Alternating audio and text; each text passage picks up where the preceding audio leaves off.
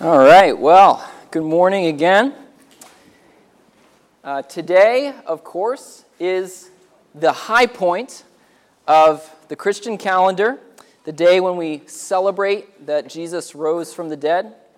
This is a day when many people are in church who aren't normally in church, just because this event of Jesus rising from the dead has reverberated in such a powerful way that it even gets people out of bed and into church who normally wouldn't be here. And if that's you, that's awesome. We're so glad that you are here. Now, the truth is that the resurrection is an event that we really should be celebrating every day. If we really believe in the resurrection, it is something that is so life-changing and so world-altering that it should be something that affects our perspective, affects our lives all 365 days of the year. That said, I don't think that we need to be anti-holiday. Holidays are a good thing because they're reminders of us for how we should orient our lives for the next 364 days. So I think they have a good purpose, and God can use them, and Easter is one of the tools that God uses to remind us of some glorious truths. So as Keith said earlier, over the last couple months, we've been going through a series called Messages in the Miracles, where we've been looking at Jesus' miraculous signs in the Gospel of John. And today we've come to the greatest miracle of all, the one that all these miracles culminate in, which is the resurrection. And I have to confess that as I reflected this week on the resurrection, and I asked myself the question that I've been asking about all these miracles, which is, what are the messages that God is communicating through this miracle?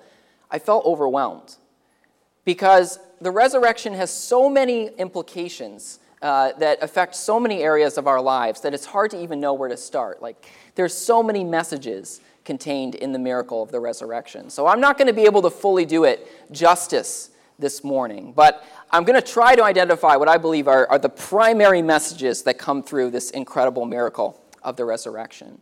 But before we get into that, I'd like us to try and put ourselves in the moment of this miracle. So if you have a Bible, turn to Luke 24, starting in verse 1. Luke 24, starting in verse 1.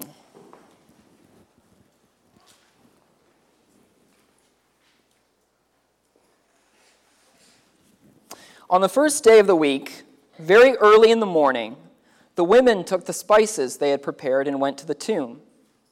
They found the stone rolled away from the tomb, but when they entered, they did not find the body of the Lord Jesus.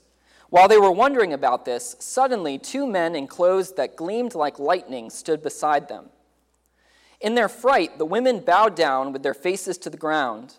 But the men said to them, "Why do you look for the living among the dead? He's not here. He is risen. Remember how he told you when he was still with you in Galilee. The Son of Man must be delivered into the hands of sinful men, be crucified, and on the 3rd day be raised again." Then they remembered his words. All right, if you're taking notes in your outline, I have a list of 4 messages in this miracle, and the first message that I want us to see is that the miracle of the resurrection shows that Jesus is vindicated. Jesus is vindicated. Now, what does that mean, vindicated? Well, it means that Jesus is proven right. You know, when you and your friend are having an argument about some little detail, and then one of you finally Googles it, and you end up being the one that was right, you can say, "I was vindicated," right?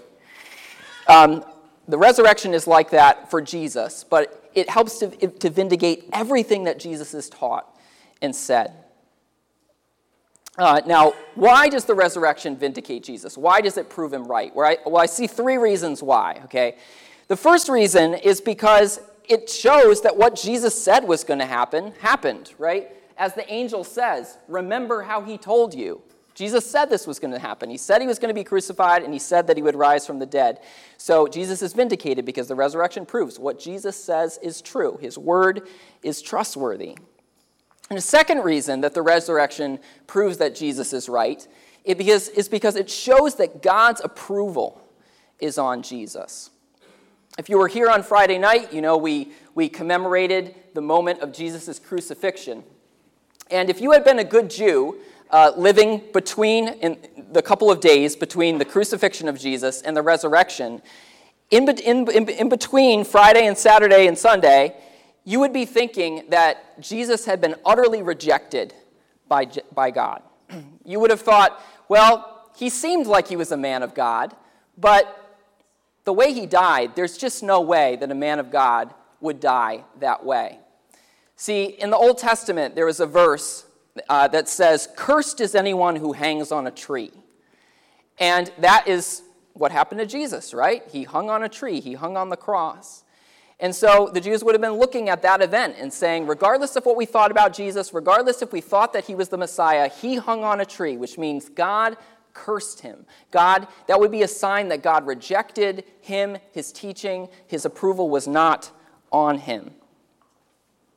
But the moment of the resurrection would have compelled them to reevaluate all of that. Yes, Jesus died like a man cursed by God, but he's returned in a way that only a man blessed by God could. Okay? And then the third way that the resurrection vindicates Jesus, and this is so obvious I don't even know why I'm bothering to say it, is because it's incredible, right? It's amazing. People don't come back from the dead, but Jesus did. And so this miracle helps to validate every single thing that Jesus said. I like to say that, if I met somebody in Starbucks who claimed to be God in the flesh, I'd be pretty skeptical. I would have a very hard time taking that person seriously. But if that person died, and then a week later they were back in Starbucks, I'd be like, well, I'm going to have to reconsider this, right? Jesus made incredible claims of power and authority and of oneness with God. And if he had been crucified and that was just where the story ended, well, then it would be easy to dismiss those claims. But the resurrection forces us to take those claims seriously. Now, I don't know if we have any skeptics in the room this morning. I actually hope we do. But I realize that if you belong to that category, you're probably thinking something like this, which is, okay, I agree that if the resurrection happened, if Jesus came back from the dead, that would compel me to take Jesus' claims more seriously. But where's the proof that it actually happened? And if that's you, I have a couple things to say. The first thing is, thanks for being here. I'm so glad you're here. And the second thing is, I wish you had been here last year. Because last year, the whole message for Easter was on why believe that the resurrection actually happened. And I didn't want to repeat the same message this year. So what I did last year was I did my best to present a quick version of the rational case for why we should believe that the resurrection is a literal historical event, that there's good reasons to actually believe that it happened. Because I do believe that God has orchestrated history such that if we honestly seek evidence that the resurrection happened, there are some very good and compelling reasons to believe that it was a historical event, reasons that are based in history and in logic and rationality. It can't be proven beyond a shadow of a doubt, just like no event from history can be proven beyond a shadow of a doubt. But there is a compelling case to be made. And if you're interested in hearing about that case, there's actually a lot of resources that you can go to that are really good. And if you want a really quick synopsis, I would recommend going to our podcast and listening to the sermon from last year. It was called The Reality of the Resurrection. But if you want to hear a more detailed case from someone who is older and wiser and more academically credentialed than me, I recommend reading something by this guy named Gary R. Habermas. He is by no means the only person that has written stuff about reasons to believe in the resurrection, but I think he's a particularly good one. And you can see on the screen here, this is one of the books by him, The Case for the Resurrection of Jesus. And what I appreciate about Habermas's approach is he uses an argument known as the minimal facts approach, which is what he does is he only assumes the facts, the historical facts about Jesus that scholars widely agree on, whether they are Christian or not. Okay, whether they are theist or atheist, there are certain facts that people generally agree upon when they're talking about the life of Jesus. And then he presents those facts, and then he argues for why the resurrection is the most reasonable conclusion from the facts that everybody already agrees on. So if you're interested in exploring this question more, is there evidence that this resurrection of Jesus actually happened? I definitely recommend checking out his work. But for any of us here who just might want a little bit more evidence this morning, a little bit more reason to take this seriously because it seems really crazy to believe that a guy came back from the dead, I just want to present 2 points that I presented last year really quick. The first point I made last year, and that I want to emphasize again, is the stories of the resurrection in the Gospels are not the kind of stories that people would have made up. Last year I said over and over again, if you were making up a story, this is not the kind of story that you would make up. If a bunch of people got together and tried to fabricate accounts of Jesus' resurrection, this would just not be very good propaganda. And I'm not going to explain why that is right now, but I assure you that if you wanted to fabricate accounts, these are not the kind of accounts that you would come up with. And then a second key point in my argument is that the people who first spread the news about the resurrection didn't benefit from it, and in some cases were killed for it. So if they were fabricating these accounts, I don't know what their motivation was, because it didn't benefit them in a worldly sense at all. So if you have trouble taking the resurrection seriously, I encourage you to start with those 2 points, and then, if you're curious, keep seeking, keep exploring. What I encourage you not to say is, well, people don't come back from the dead. We know that from science now. So obviously the resurrection didn't happen. First of all, you don't need a developed sense of the scientific method to know that people don't come back from the dead. Okay, that people in the ancient world were just as aware of that as we are too. They could see just as well people who are dead stay dead, right? And second, the whole point of the resurrection is that it is not what ordinarily happens. It is a miracle. The question is not whether or not the resurrection conforms to the ordinary laws of nature. It doesn't. That's the whole point. The question is whether or not there are reasons to believe that there was an occurrence of a break in the ordinary laws of nature. And I believe that, again, God has orchestrated history such that if we honestly pursue the evidence, if we honestly look at it, we can find some very compelling reasons to believe that the resurrection was an actual historical event. Okay, so first message in the miracle, Jesus is vindicated, which has so many implications because it means that everything that Jesus said now has this greater weight and significance to it because he came back from the dead. So whether it's an ethical teaching or a prophecy about the future or a claim to his own divinity and authority, all of that has to be taken more seriously because Jesus has risen from the dead. Second message in the miracle, Jesus is stronger. Jesus is stronger. Now you might be wondering, well, finish the sentence, stronger than what? Well, I say pick a noun, any noun. You can put it there, and it works.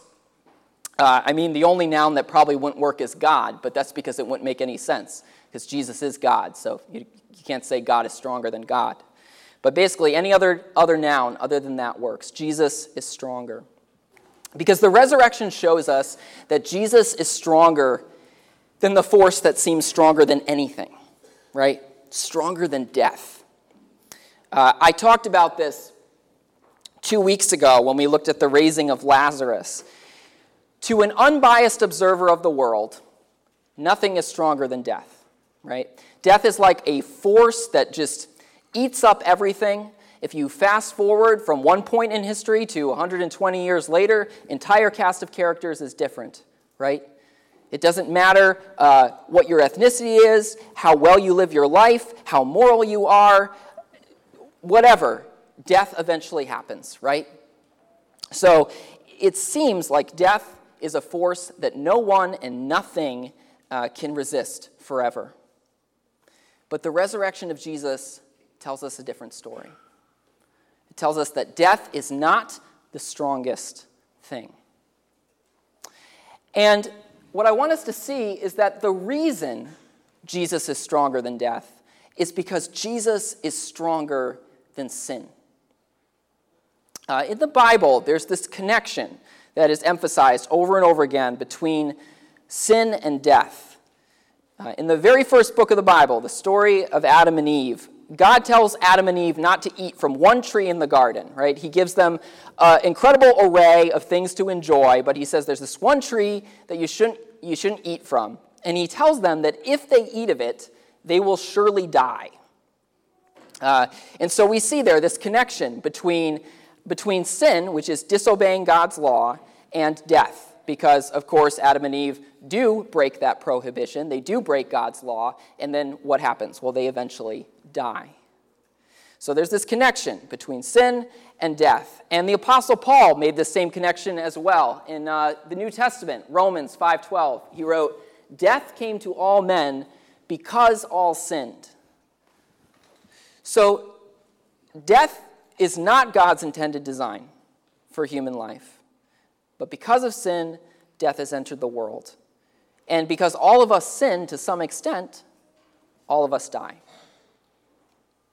So when Jesus resurrects, it's proof not only that he is stronger than death, but that he is stronger than sin. And what I mean by that is it's proof that Jesus has lived a truly righteous life. That he's lived a life that is free from sin. Because if he had sin in his life, then death would have had power over him. Death would have had the ability to hold him down, right? But death couldn't hold him down because he was without sin. And that means that if we want to know what a truly good life looks like, a truly righteous life, we can't do better than the model of Jesus. Because his life was so perfect that the curse of death had no hold on him. So Jesus is stronger than sin, and because he's stronger than sin, he's stronger than death. And that makes him stronger than anything. That's the second message. Third message in the miracle is Jesus is redeeming both the physical and the spiritual. Jesus is redeeming both the physical and the spiritual. Now, I think we need to take a moment to identify what this actually means here. Okay, we need to talk about the word redemption. Redeeming. What does it mean to redeem? What is redemption? Well, redemption is the opposite of condemnation. And I think the best way to understand these two concepts is to envision a very old, dilapidated house. You know, a house that's starting to fall down. Maybe it once looked really beautiful, but it's a mess right now. It's been neglected. The roof is leaking, and it's covered in moss. The paint is peeling. There's roaches and mice in the kitchen cabinets. And the very structural integrity of the house is in question, right? Some of the main beams are rotting. And when a building reaches that state of disrepair, it's common for that building to be officially recognized by some authority as condemned, right? And what that means is this building is no longer fit for use, right? It's not good for anything. It's a hazard. Stay out of it. It's done. It's condemned. But let's imagine that there's someone who really loves this old house. You know, maybe they have some nostalgic attachment to it, and they also have a lot of money. And so they pour their money into that house. They hire the best contractors that they can possibly find, and they make that house beautiful. That's redemption, okay? Condemnation is when something is no longer fit for use, and redemption is when something that might as well just be thrown out, destroyed, is made usable again. It's when something is saved rather than destroyed. It's when something is saved and made beautiful. And what we need to realize is that we are all like that house. And God doesn't want us to be condemned. Even though there's an argument to be made that the structural integrity of us is messed up enough that you might as well just knock us down. But God doesn't want to do that. God wants to turn that house into a home. And so what does he do? He pays the high price to redeem us. The price is beyond what any reasonable person would pay to fix the house. But he pays the price. And he pays for it with the only thing that can pay for it, which is the most valuable thing in the world, which is the life of his Son, the life of Jesus Christ. And so when Jesus died on the cross, he paid the price for that redemption. And the resurrection is the sign that it worked.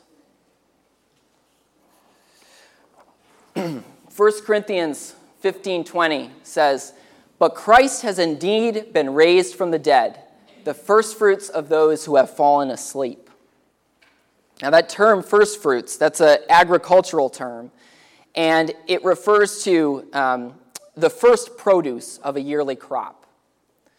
So what Paul is saying here is Jesus Christ is like the first produce from a yearly crop, which means that there's a bunch more people that are going to be resurrected too. He's the first resurrection, but there's more coming. He has conquered death first. He's paid the price for our redemption. And that means that in the future, if our faith is in him, we also will be resurrected. Okay, he's the first fruits. We are the rest of the crop.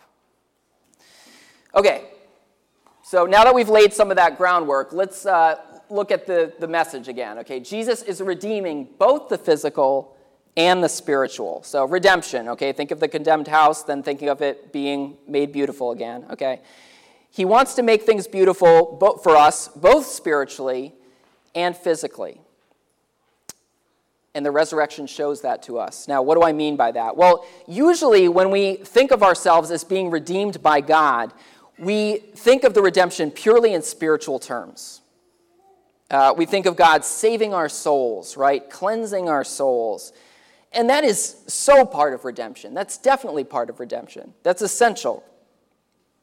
But one of the great messages of the resurrection that should give us so much hope and joy is that it shows us that God doesn't just want to save our souls.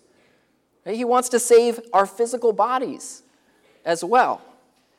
And the way we know that is because when Jesus comes back from the dead, he doesn't come back as a ghost, right? He doesn't come back as some floaty spirit. He comes back as someone with a body, someone with a physical body. Luke's account really emphasizes this point. There's a passage that I love here, starting in verse 37 in chapter 24. It says, "The disciples were startled and frightened, thinking they saw a ghost. He said to them, 'Why are you troubled? And why do doubts rise in your minds? Look at my hands and my feet. It is I, myself. Touch me and see. A ghost does not have flesh and bones, as you see I have.' When he had said this, he showed them his hands and feet, and while they still did not believe it because of joy and amazement, he asked them, 'Do you have anything here to eat?'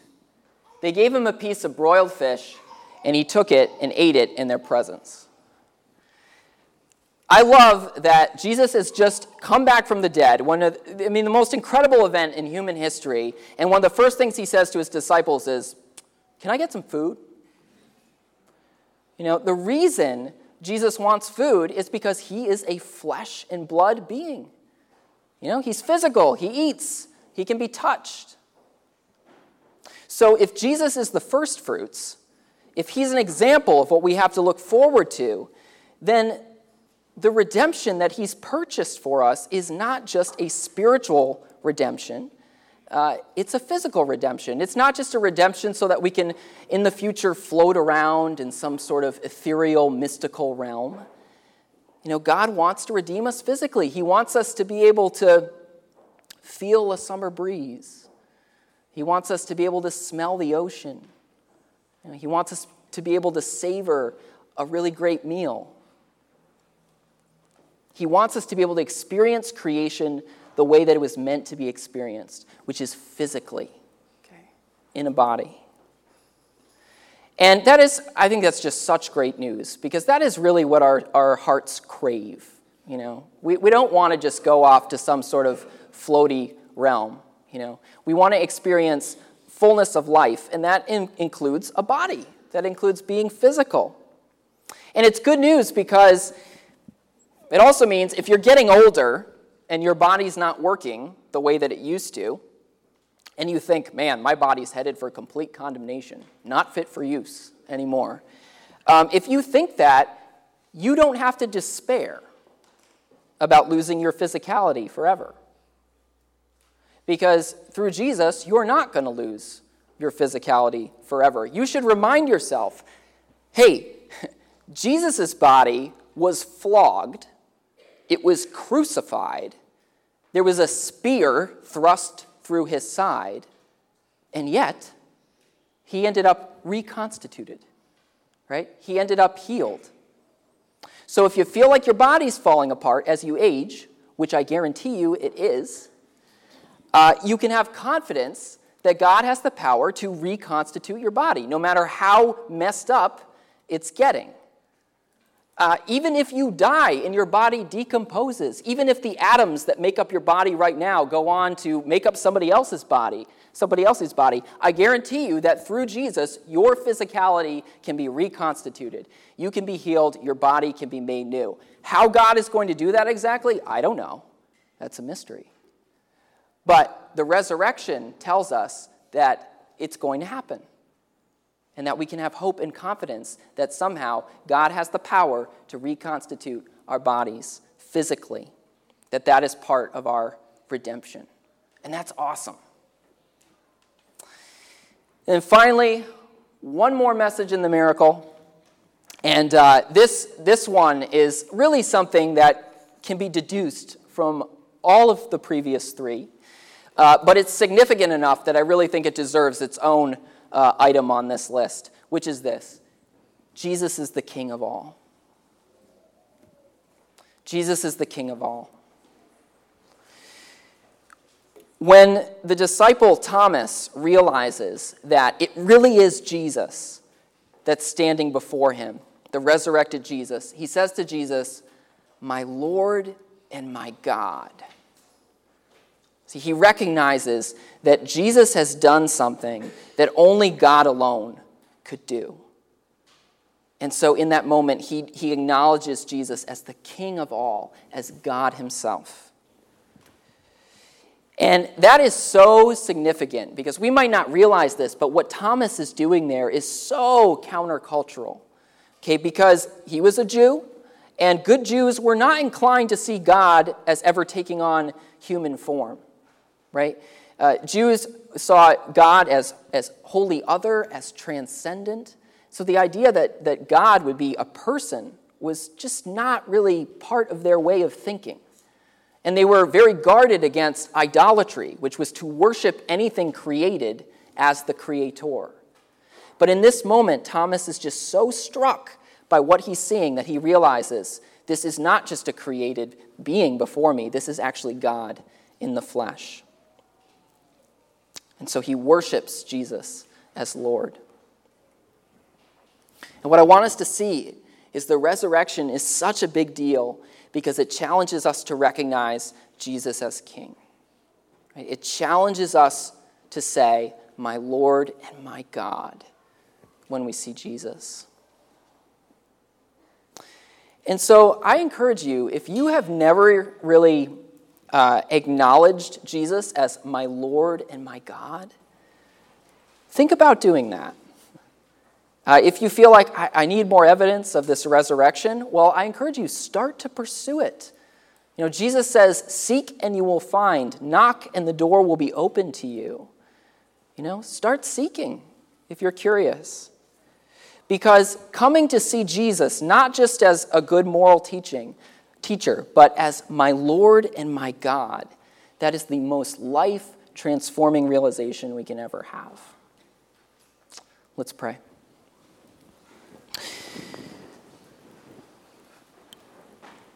Lord, in our own experience, we don't see people come back from the dead. And so when we hear that Jesus came back, it can be hard for us to believe. But Lord, I pray that you would help us to see that this miracle is real, and it is the most life-transforming thing that we can believe. Father, I pray that we would feel the joy of knowing that you conquered death, you conquered sin, and that through you we can be redeemed.